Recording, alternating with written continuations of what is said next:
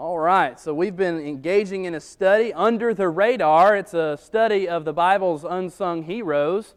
And last week we began with our first figure, our first character. We're going to talk about him in a second. But what we've done in this quarter is going to be looking at not the figures like Paul or David or Moses or Peter, who unintentionally throughout the ages have gotten all the attention, all the sermons, all the classes, and all the headlines. But instead we're going to be looking at these individuals in Scripture that we may have overlooked.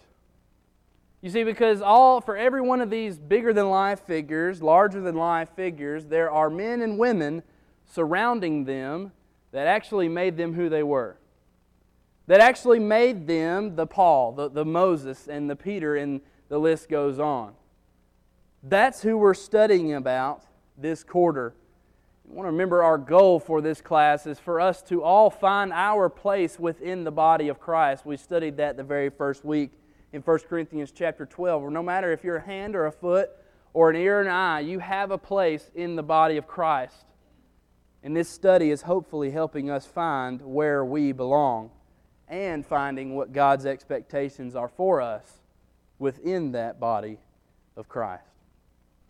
Last week we discussed one of these unsung heroes. We learned from the book of Esther that the true hero of the story in the book of Esther was Mordecai. Mordecai was the hero of the story, and not that Esther doesn't deserve the credit for her amazing role in the story and the narrative, but we learned that Mordecai's part is what truly saved the Jewish race from being annihilated by the will of the evil Agagite, Haman. Remember last week we talked about that. We saw from the very beginning of being introduced to this character Mordecai to the very end and seeing the legacy of Mordecai in chapter 10 that he maintained two qualities that carried him through his life. And we saw that those were his persistence and his humility. You see, Mordecai's persistence and humility were the two signifying personality traits that distinguished him from all the others in his society. His persistence and humility separated him from everyone else because not only was he persistent, not only was he humble, but he was persistently humble in his faith towards God. And tonight we have another character from the Bible, a New Testament unsung hero that we're going to be studying about in our remaining time tonight. A man who is likely a Gentile, a man who perhaps was even a God-fearing Gentile, a man who is known as a fellow companion of Paul, and many do not realize, wrote the majority of the New Testament. A man who is single-handedly responsible for giving us the history of the first century church. A man who's known as the physician. The man who gave us the most detailed and the most descriptive gospel account. Tonight we're going to be studying about one of the greatest unsung heroes in all of Scripture. We're going to be studying about Luke. And tonight I want to ask three questions about Luke as we go through our study tonight. The first one is, who is Luke? Why is he such a big deal? Why are we taking the time to talk about Luke? What did he do? That's the second question. We're going to look at what he did. And then the third question is, why does Luke matter? Why is he one that we're going to take time to talk about in our study? So the first question is, who is Luke? Let's start out with looking at who this character is, who this figure is in the story of the Bible, and see where he makes the impact that he does. And to understand who Luke is, we're going to have to take a little bit of time to look at the whole of the New Testament to see what was written about him, what was said about Luke throughout the New Testament. We're going to have to investigate all the facts, and tonight, some may be interesting to you. Some of these facts may be interesting to you, some of them may not. But to understand who Luke is, we're going to have to look at the whole of the New Testament to see how all of these facts come together to tell us who Luke is. And I promise by the end of it, all of these facts will culminate into why Luke is one of the greatest unsung heroes in all of Scripture. To begin this investigation, let's turn to Colossians chapter 4. Colossians chapter 4. At the end of Colossians, Paul is writing all of his companions down and thanking them and telling them, giving them orders, telling them what to do and informing others about who they were. And starting in verse 10, we're going to start reading in the book of Colossians chapter 4. Aristarchus, my fellow prisoner, greets you with Mark, the cousin of Barnabas, about whom you have received instructions. If he comes to you, welcome him. And Jesus, who is called Justus, these are my only fellow workers for the kingdom of God who are of the circumcision. They have proved to be a comfort to me. Epaphras, who is one of you, a bondservant of Christ, greets you always, laboring fervently for you in prayers, that you may stand perfect and complete in all the will of God. For I bear him witness that he has great zeal for you and those who are in Laodicea and those in Hierapolis. Luke, the beloved physician, and Demas greet you. Greet the brethren who are in Laodicea, Nymphas, and the church that is in his house. Okay, so here we're going to find that Paul is listing all of his fellow companions who were of the circumcision. Look at verse 11 again. These are my only fellow workers in the kingdom of God who are of the circumcision. And so he's talking about all those who have preceded that sentence in verse 11. So he's talking about Onesimus, he's talking about Aristarchus, he's talking about Mark, he's talking about Barnabas, he's talking about those individuals. And then he's going to take a little switch and he's going to talk about all the other workers and companions. And these people were not of the circumcision, which means not of Jewish heritage. And that's what happens in verses 12 through 14. And of these people who were not of the circumcision, who were not of the Jewish heritage, we find this man named Luke. Luke, the physician, the beloved physician, the verse says in verse 14. So because of this passage in Colossians chapter 4, we know that Luke was a Gentile. We can also find out that that makes him the only New Testament writer who was a Gentile. Luke. The rest of them were of Jewish heritage. Luke, in and of himself, is the only Gentile writer in the New Testament. And if we're going to flip over to Philemon, verse 24, flip over there a few pages over in Philemon, verse 24, we see that Paul also calls him his fellow laborer. His fellow laborer. But when we think about these two titles, between fellow laborer and physician, what do we know Luke as? Most of us would remember Luke as the physician. Because in his gospel, he uses different medical terminology. In Luke chapter 4, verse 35, chapter 9, verse 38, 18, and verse 25, and in Acts chapter 3 and verse 7, we see all these different medical language that he uses. Now, some of these are indistinguishable in English, but when you look at the original language, Greek, you can see the medical phraseology that he uses. But one that we can remember and think about is how he points out Jesus sweating as drops of blood.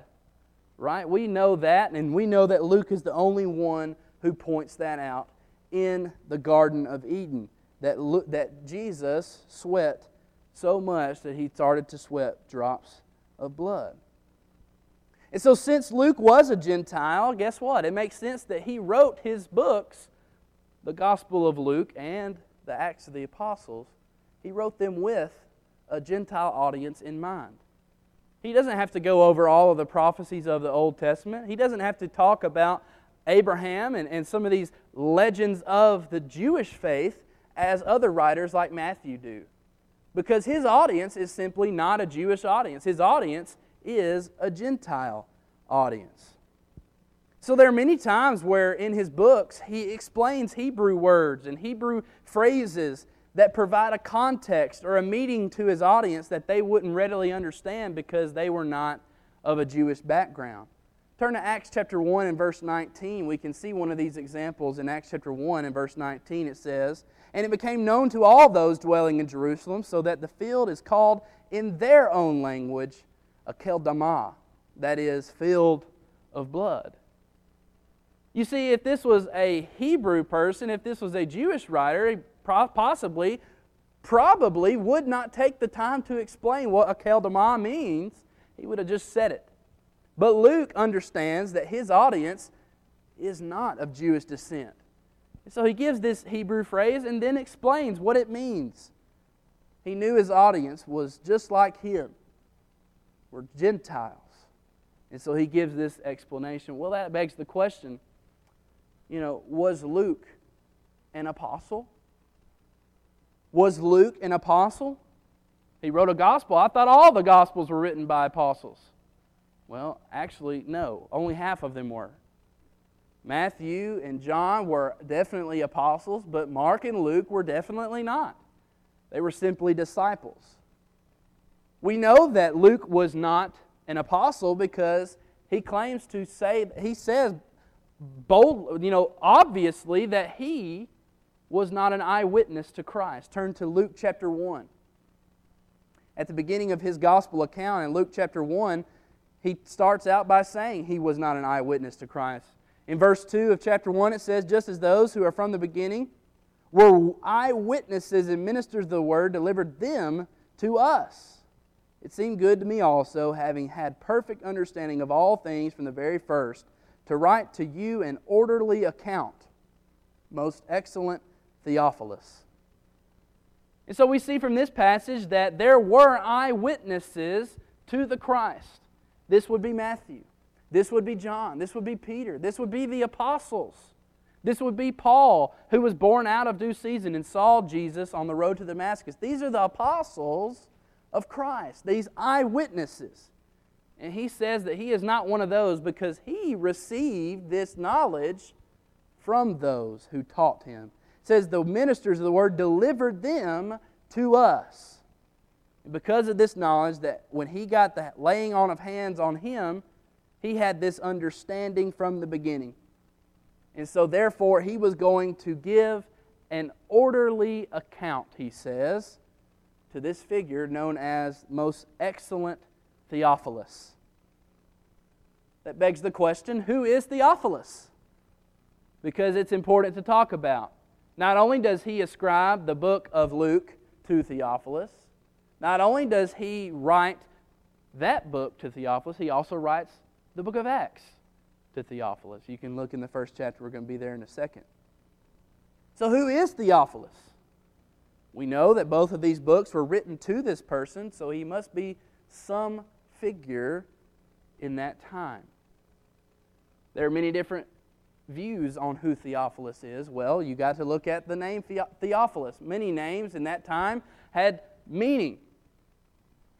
It wasn't a name book. You didn't have a yearly this is the 2020 book of names that you can choose from. You usually chose a name that had some serious meaning behind it. And when we break up the name Theophilus, we see the word theos in Greek, which means God, and we see the word phileo in Greek, which also means love. So when you put these things together, you could say that Theophilus, the name means lover of God. Or if it was plural, if this was written to a group, it could mean lovers of God. So when he addresses the gospel account of Luke and the book of Acts, he could be writing to a simple one-man person named Theophilus, or he could be writing to all those who love God.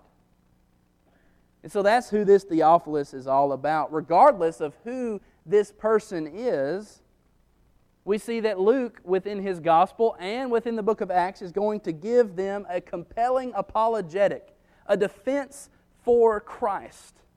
And in the book of Acts, a defense for the church. And he says in Luke chapter 1, know the certainty of those things which you were instructed. That's the purpose that he writes Theophilus with. So that Theophilus might know with certainty the things which he was instructed. And with that, we have sort of a 30,000 feet above overview of who Luke was. He was a disciple, not an apostle. He was a fellow companion of Paul. He was some sort of physician. He was a Gentile. And being a Gentile, he is the only non-Jewish writer in the New Testament. So who is Luke? Well, this is who Luke is. We can know this, we see this as we investigate all of the Scriptures. But what did Luke do? What did Luke do in his life that makes him this unsung hero?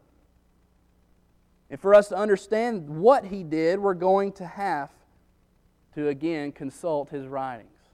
We're going to have to look at what he did and what he wrote to become this unsung hero. And many of us do not realize the impact of his gospel, as well as the impact of the book of Acts. Do you realize that Luke wrote the majority of the New Testament?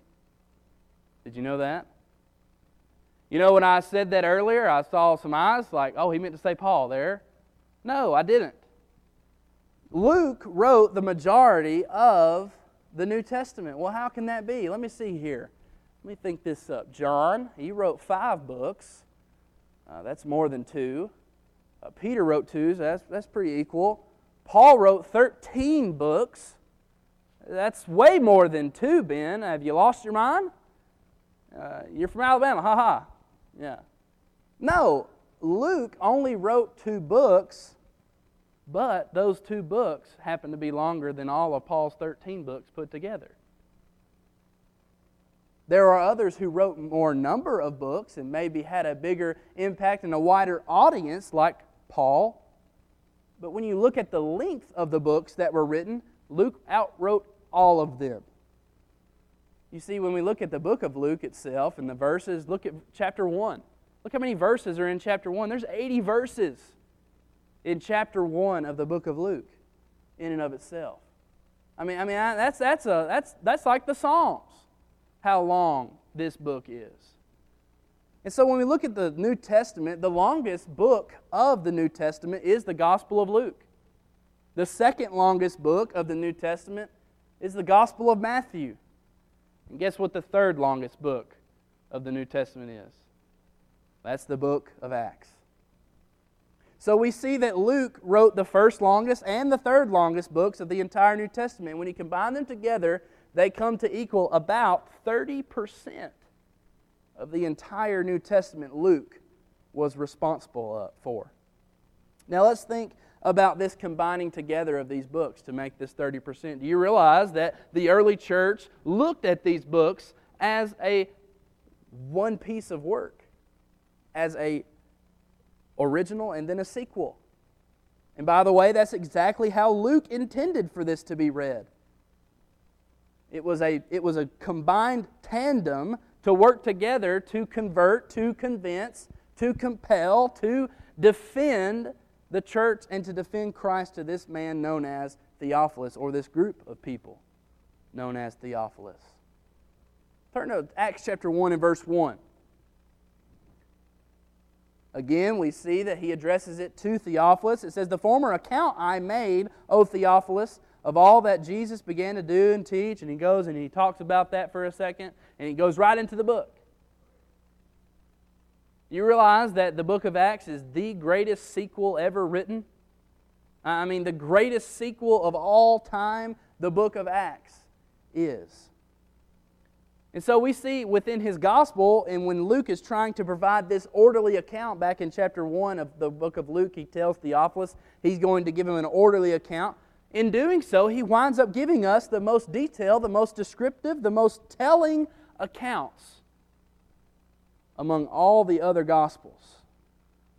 And it's the same thing in the book of Acts. It's very detailed. It's very descriptive.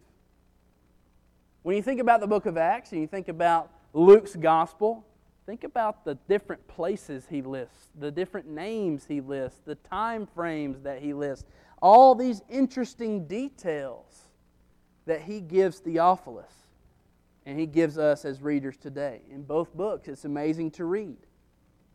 And when I was growing up, I was very confused about the Gospels. Why do we need 4 stories of the same person? Why aren't they all the same? If they're inspired, why aren't they all the same? Why don't they give us the same exact, from start to finish, situation among all of us, among all of them? And so we look at the Gospels and we get a little bit confused. Isn't it just supposed to be the same story 4 different times? And many of us think that way. Why are there so many minor details that are changed? Well, once we step back and realize that each account was written for different purposes. Each account was written to a different audience. And each account was written by different people. Once we step back and realize that, we begin to understand all the other idiosyncrasies that are within each of these books. You see, Matthew wrote to this Jewish audience, so therefore he's going to go over all these prophecies. He's going to connect Jesus' genealogy to Joseph all the way back to Abraham. Luke's not doing that. Luke is writing to this Gentile audience. He's not worried about Abraham. He's worried about tying Jesus back to creation in his genealogy.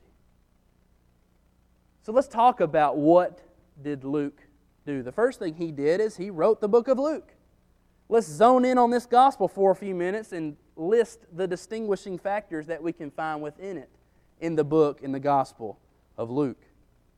Do you realize that the majority of what we know about the birth of Jesus is from the book of Luke? Matthew has the second most information about the birth of Jesus. John simply doesn't go there because Jesus is pre-existing. He is the Word. In the beginning was the Word, and the Word was God. The Word was with God. That's John's approach. Mark is the shortest book of them all because he is simply talking about what Jesus did, the actions that he did. He's not concerned with how Jesus came to earth. So Luke gives us the longest information about the birth of Jesus. You see, Luke's account from Jesus' birth till he is 12 in the temple is almost 2.5 chapters. Again, like I said, the first chapter is 80 verses. It's 2.5 of the longest chapters in the New Testament, giving us this information about the birth and the childhood of Jesus. You realize without his account, we would have no information about the birth of John the Baptist?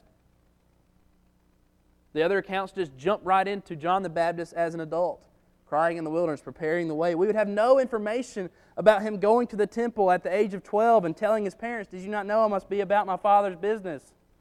We wouldn't have that. We wouldn't have the information in Luke 2:52 about him increasing in wisdom and stature and favor with God and man. We would not have any of that. Like I said a second ago, Luke's genealogy doesn't go through Joseph because he's not worried about tying Jesus back to Abraham because his audience wouldn't care about that.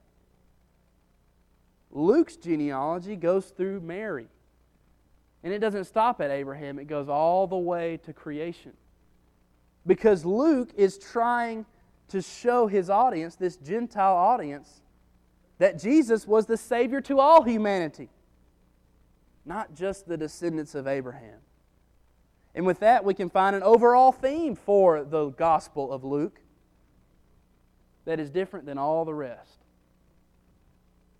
You see, in the Gospel of Luke, Luke is trying to prove Jesus is a Savior to all humanity. Jesus is a Savior to all humanity, not just these descendants of Abraham, not just select groups, but to all mankind. Turn to Luke chapter 19 and verse 10. This is one of my favorite verses in all the Bible. This is why I love to be an evangelist. Luke chapter 19 and verse 10, it says, "For the Son of Man has come to seek and to save that which is lost," or which was lost. So we see that Jesus gives his purpose statement here in Luke chapter 19 and verse 10, and Luke records that Jesus Christ came to seek and to save that which was lost. He doesn't say he came to seek and to save those Israelites, those Hebrew people. No, he says he came to seek that which was lost, and that is all mankind, that is man, that is woman, that is all of us. Jesus Christ came to seek and to save every single one of us, whether we are a Jew or a Gentile, whether we are a tax collector or a sinner, whether we are a woman or whether we are a Samaritan, whether we are poor, whether we are rich. Jesus came to save us all. And that's the exact emphasis that we find in the book of Luke. Luke records Jesus' compassion for those social outcasts. And that's what separates him from these other Gospels. For a second, I want us to think about the different stories from the book of Luke, the Gospel of Luke, that are not found in any of the other Gospels. Luke records certain parables, certain stories, certain accounts that none of the other Gospels record, and we're going to talk about them for a second. Do you realize that Luke is the only one to record the story of the Good Samaritan? The story that we have been talking about the last few weeks about going and doing, the story that teaches us that Samaritans are able to do good in the sight of God and what true righteousness looks like. True righteousness acts. It not only sees the problems in the world, it also does something about it. Without the Gospel of Luke, we would have no indication of this story of the Good Samaritan. We also know that Luke is the only one to record the 10 lepers who were cleansed, only to have one return to Jesus. We also see that Luke is the only one to record the story of the prodigal son. The parable of the lost son who left, got all of his inheritance and left and came back because he had lost out on all of it. And we have learned from that story that God loves sinners, even when they don't deserve it. We also know that Luke is the only one to record the story of the Pharisee and the publican, how the Pharisee prayed and thanked God that he was not like all these sinners. But the publican beat his breast and cried, couldn't even look up to the sky. He said, "Have mercy on me, a sinner." You see, this story again shows us that God loves sinners. God loves the humble more than He loves the frauds. We also know that Luke is the only gospel to record the conversion of Zacchaeus.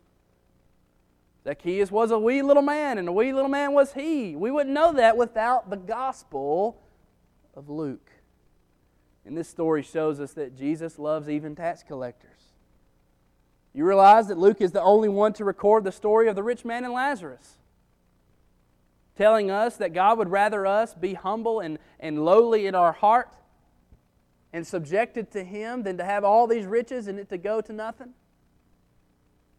Without the book of Luke and the Gospel of Luke, we would not have that story of the rich man and Lazarus. Do you realize that also without the Gospel of Luke, we would not have some of the amazing stories about women that we find in the New Testament? Luke writes more about women than any other gospel writer does. He writes about women more than them by a long shot. Women who in these days were another social outcast, just like a tax collector or a poor man or all the other stories we've already just talked about. Turn back to chapter 1 and 2, we see that we've already talked about the dedication of time and energy he spent into talking about these birth narratives within John the Baptist and Jesus. Then fast forward to chapter 2, verses 25 through 38. He's the only one to mention this prophetess, Anna, and what she did in that verse, in that passage. We also know when we think about in his mentioning of the sinful woman who poured the expensive oil on his feet and washed it with her hair, and that's found in Luke chapter 7, verses 36 and 50. We don't have that story in any other gospel.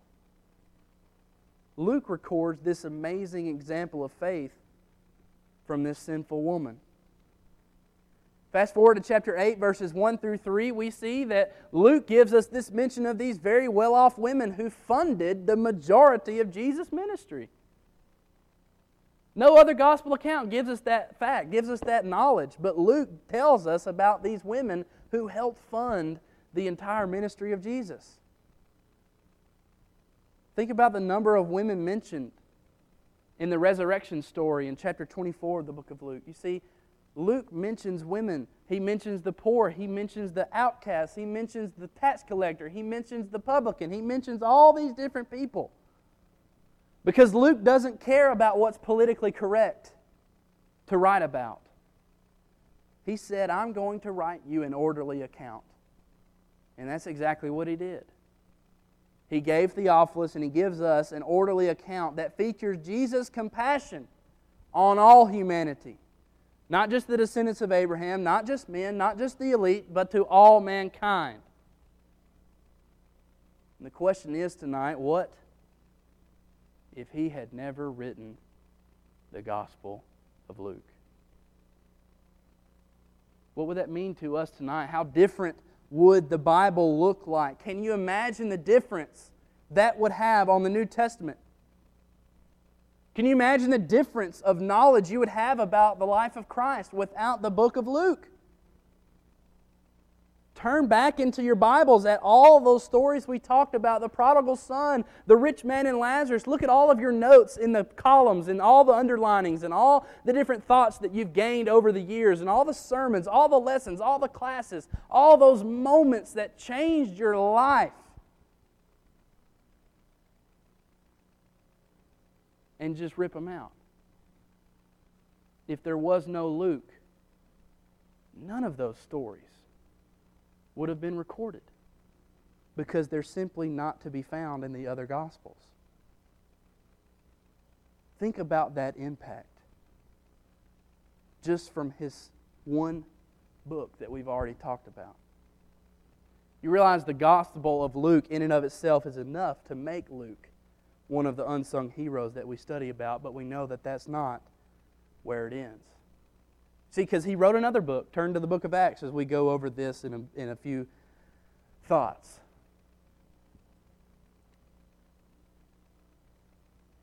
The book of Luke is obviously not the only thing that Luke wrote. He also wrote the greatest sequel ever known to mankind. William Barclay once said, in one sense, Acts is the most important book in the New Testament. You see, because many have called it the bridge between the Gospels and the epistles. That's what the book of Acts is. Do you realize that the book of Acts is the only book in the entire New Testament that chronicles the history of the New Testament church? Without the book of Acts, there is no chronicle of the history of how it all began and how it all started and how it grew. David Roper said in his commentary, without Acts, the actions of the early church would be unknown to us, except for a few facts we would glean from the writings of Paul. How true is that? We would have no idea what the first century church did without the book of Acts. We would simply know a little bit here and a little bit there from the books that Paul wrote. You know, when we think about Acts, many have called it the Acts of the Apostles, but that's not really as accurate as it could be. Because obviously we have apostles like Peter and Paul and the tremendous acts that they did, but the main characters of the book of Acts are a whole slew of other people. Other people that weren't apostles. Regular men and regular women who throughout the book of Acts proclaim the good news of Jesus. Think about Stephen, think about Philip, Barnabas, Silas, Timothy, Apollos, Aquila, Priscilla, Lydia, Dorcas. All of these individuals are the true heroes in the book of Acts. Peter, Paul, they did great things and great numbers were brought to the Lord because of them, but because of these other characters that were just like Luke. Those are the main characters throughout the book of Acts. You know, Acts gives us so much of the prescription that God has written to man when it comes to salvation. Without the book of Acts, we wouldn't have Acts chapter 2 and verse 38. Repent, be baptized for remission of your sins. Without the book of Acts, we wouldn't have that prescription for salvation. We wouldn't have the prescription God has written to man for worship or for the daily life of the Christian. Without it, we wouldn't have a record of this day of Pentecost, where thousands were brought to the Lord. We wouldn't know the essentiality of baptism the way we do today. We wouldn't have all the examples of baptism the way the book of Acts lines out. We wouldn't understand the persecution and the martyrs of the faith that occur in the book of Acts. We wouldn't have the accounts of the benevolence and the evangelism that the first century church took place and part in. We wouldn't know how they took the Lord's Supper on the first day of each week. In Acts 20 and verse 7, it tells us that. We wouldn't know about the gospel being spread from Jerusalem to Judea to Samaria to the uttermost parts of the world, Acts chapter 1 and verse 8, because it would have never been written. Without Luke writing the book of Acts, we wouldn't even have the phrase restoration movement. We wouldn't have a restoration movement because we would have no understanding of what we were restoring. We wouldn't have the plea to return to the first century church because we wouldn't know what the first century church looked like without the book of Acts. Without Luke writing this great book. So the question again is, the same way we asked about the Gospel of Luke, we ask about the book of Acts. What if there was no Luke to write the only history of the church? You see, there's no way to quantify the fundamental impact that the writings of Luke had on the New Testament and on the history of the church. But the same way him writing Luke was not all he did, and him writing Acts is not all he did, guess what else he did? He was a companion to Paul. He was Paul's companion to the end. Yes, Luke wrote the majority of the New Testament, and he wrote this great gospel, this descriptive gospel of Luke, and this great history of the church in Acts, but perhaps his greatest accomplishment, his greatest impact, was how he was Paul's companion. The question tonight is, what if Luke had not been there to record the events, the sermons, the persecutions, and the life of the Apostle Paul? You see, sometimes we don't stop to realize that Luke was there for almost all of it. For all the trials, for all the sufferings, for all the agonies, for all that Paul experienced, guess who was right there experiencing with it? Luke. You know, growing up, I loved the show Man vs. Wild. Anybody ever seen that show? Man vs. Wild on the Discovery Channel. This guy named Bear Grylls faked his way to the top and telling us he was actually in the wilderness, but he really wasn't. You know what I'm talking about? He goes out in the wilderness and he gets dropped off, and he's supposed to be surviving by himself for however many days, and he's got this sweet accent, and you're just zoned in from the start, right? And you really begin to start believing, man, he is by himself. I mean, this guy is in a desolate wilderness. There is no water. I mean, he is drinking things that no human should ever drink. He is eating things that no man should ever even look at. This guy is surviving on bark. I mean, he is just making it all the way through the wilderness up until the end of the episode by himself, right? No. There are people with cameras there. Hello. There are people giving him water when they cut the screen. There are people there that are building the tent for him or going to get him the real filet mignon that he probably ate for dinner that night. I mean, putting dirt on his face and putting all the fake makeup, right? There are people there that are actually going through it the same way he is going through it. You see, there's no difference in the story of Luke and Paul. We think about Paul and we read stories and we do sermons and we do Bible classes and we think about the Apostle Paul going through all of this alone. He went through all the things he went through in 2 Corinthians chapter 11 and following, where he talks about how he was beat, how he was scourged, how he was whipped, how he was naked, how he was without food, how he was all alone. And we think about how he did that by himself, but that's not true. Luke was there with him. There were others who were his companions who traveled alongside of him and went through all of it alongside with him. That was Luke. Luke was also going through the elements, also going through the pain, the suffering. Except Luke never gets the same praise. He never gets the headlines. He never gets the credit that the Apostle Paul got and usually gets in our churches and congregations today. Perhaps another thing that Luke did that we've never thought about. You know, he's named the physician, right? How handy would it have been to have a physician there to help you mend your wounds after you had been stoned or whipped or beaten, as Paul says he was in 2 Corinthians 11. How handy would it have been to have a physician there to patch your wounds, or maybe to help you with that pesky thorn in the flesh that Paul talks about. Luke was there as the physician, mending Paul and helping him get through all of the pain and agony that he experienced. You see, that was Luke's role. He was never going to be Paul, but Paul could never have been Luke. Luke was there for the greatest missionary who ever lived, Paul. He helped mend his wounds. He preserved an accurate and orderly account of all that Paul did. And we also know that he was there until the bitter end. Turn your Bibles to 2 Timothy chapter 4, verses 9 through 11. 2 Timothy chapter 4, verses 9 through 11.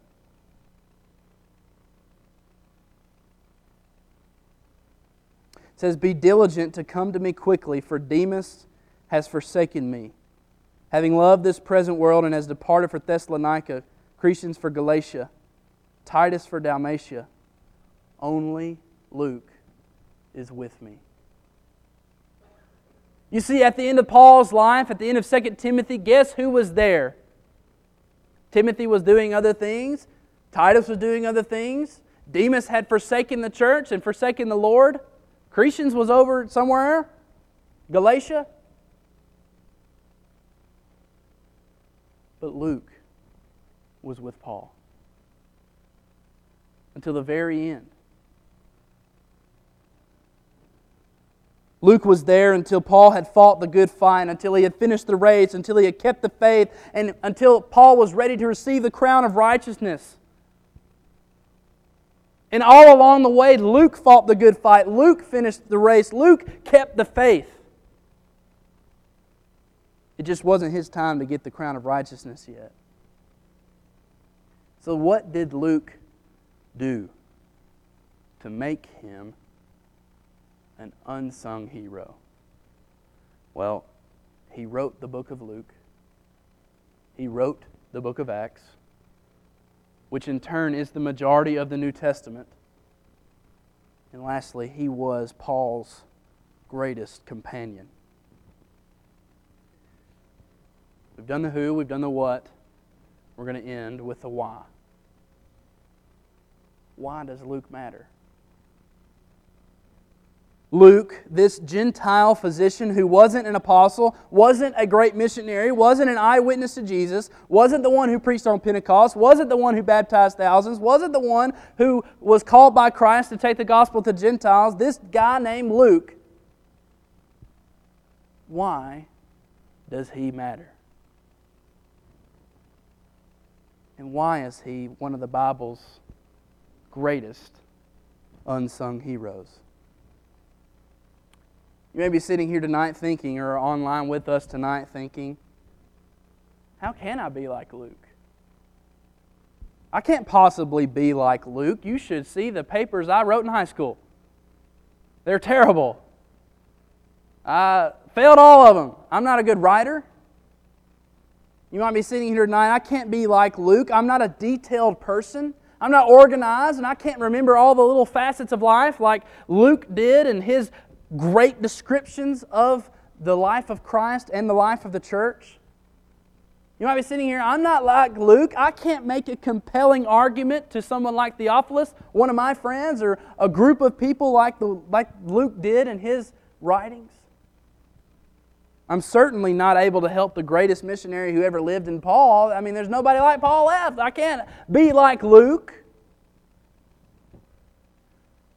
The fact is, we tonight have to realize all of us might not be able to be an Apostle Paul, but every single one of us can be a Luke. You see, we might not be able to go about establishing congregations from city to city, baptizing thousands and thousands of souls, but every single one of us can be a Luke who flew under the radar. You see, there are dozens of things that we can learn about from the life of Luke. But the one thing I want to talk about and focus on with the rest of our time tonight is Luke's unbelievable ability to preserve. To preserve. Every single thing Luke did was in an effort to preserve. Luke preserved the most descriptive details about the life of Jesus, without which we would not have the understanding of our Savior the way we have tonight. Luke preserved the truth that Jesus came to save all humanity, the poor, the women, the tax collector, the sinner, the Samaritan, the Gentiles. He came to save all mankind. And without that knowledge from the Gospel of Luke, we would have no chance at being a part of God's family if we didn't know that Jesus came for us.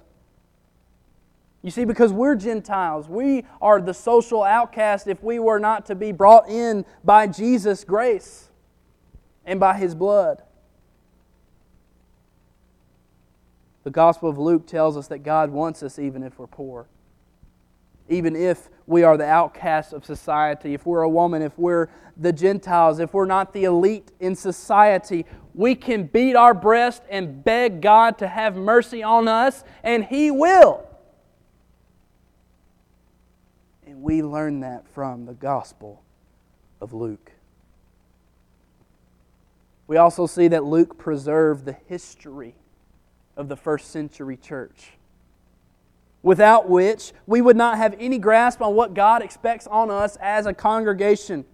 We have no historical foundation to where our heritage is as the Church of Christ.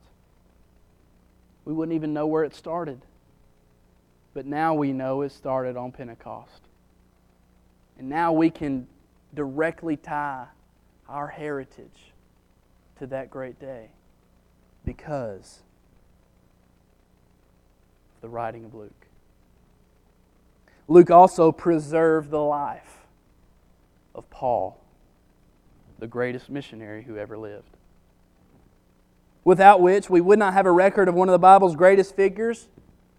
And who knows what would have happened if Luke had not been there to help Paul's injuries and help mend them as the physician.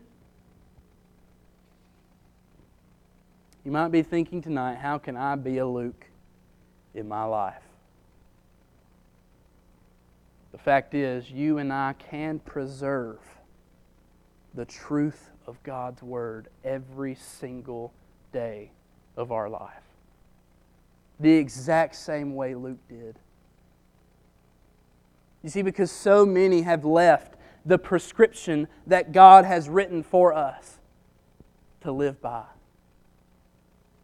You see, many go to the doctor and they get a prescription, do they not?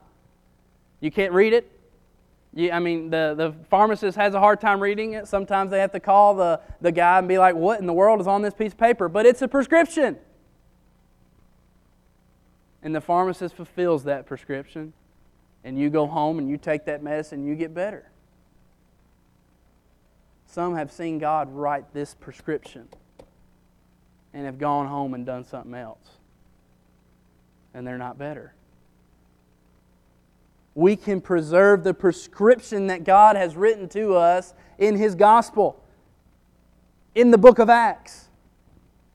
You see, because so many are not doing that anymore. They don't care about the prescription God wrote.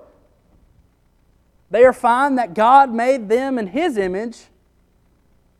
But when it comes to what they make God, they want to make God in the image they want Him to look like.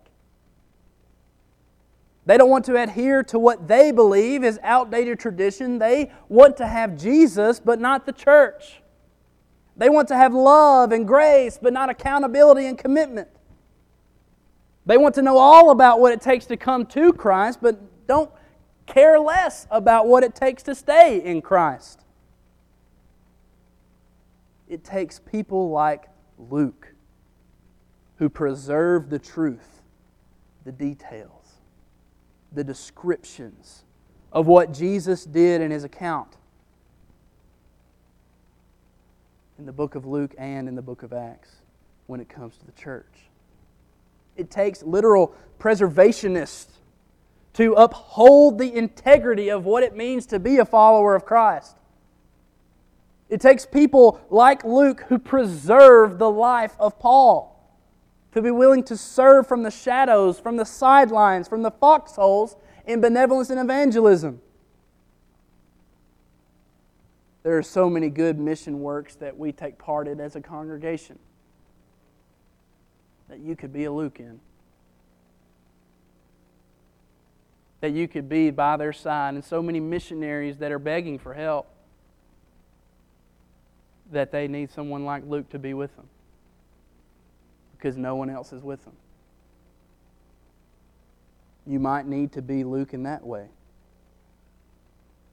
Because we saw even the Apostle Paul was alone and had no one by his side. Only Luke is with me, he says. You see, it takes people like Luke to give a defense or an apologetic to the world of who Jesus is and why they need to be in His church.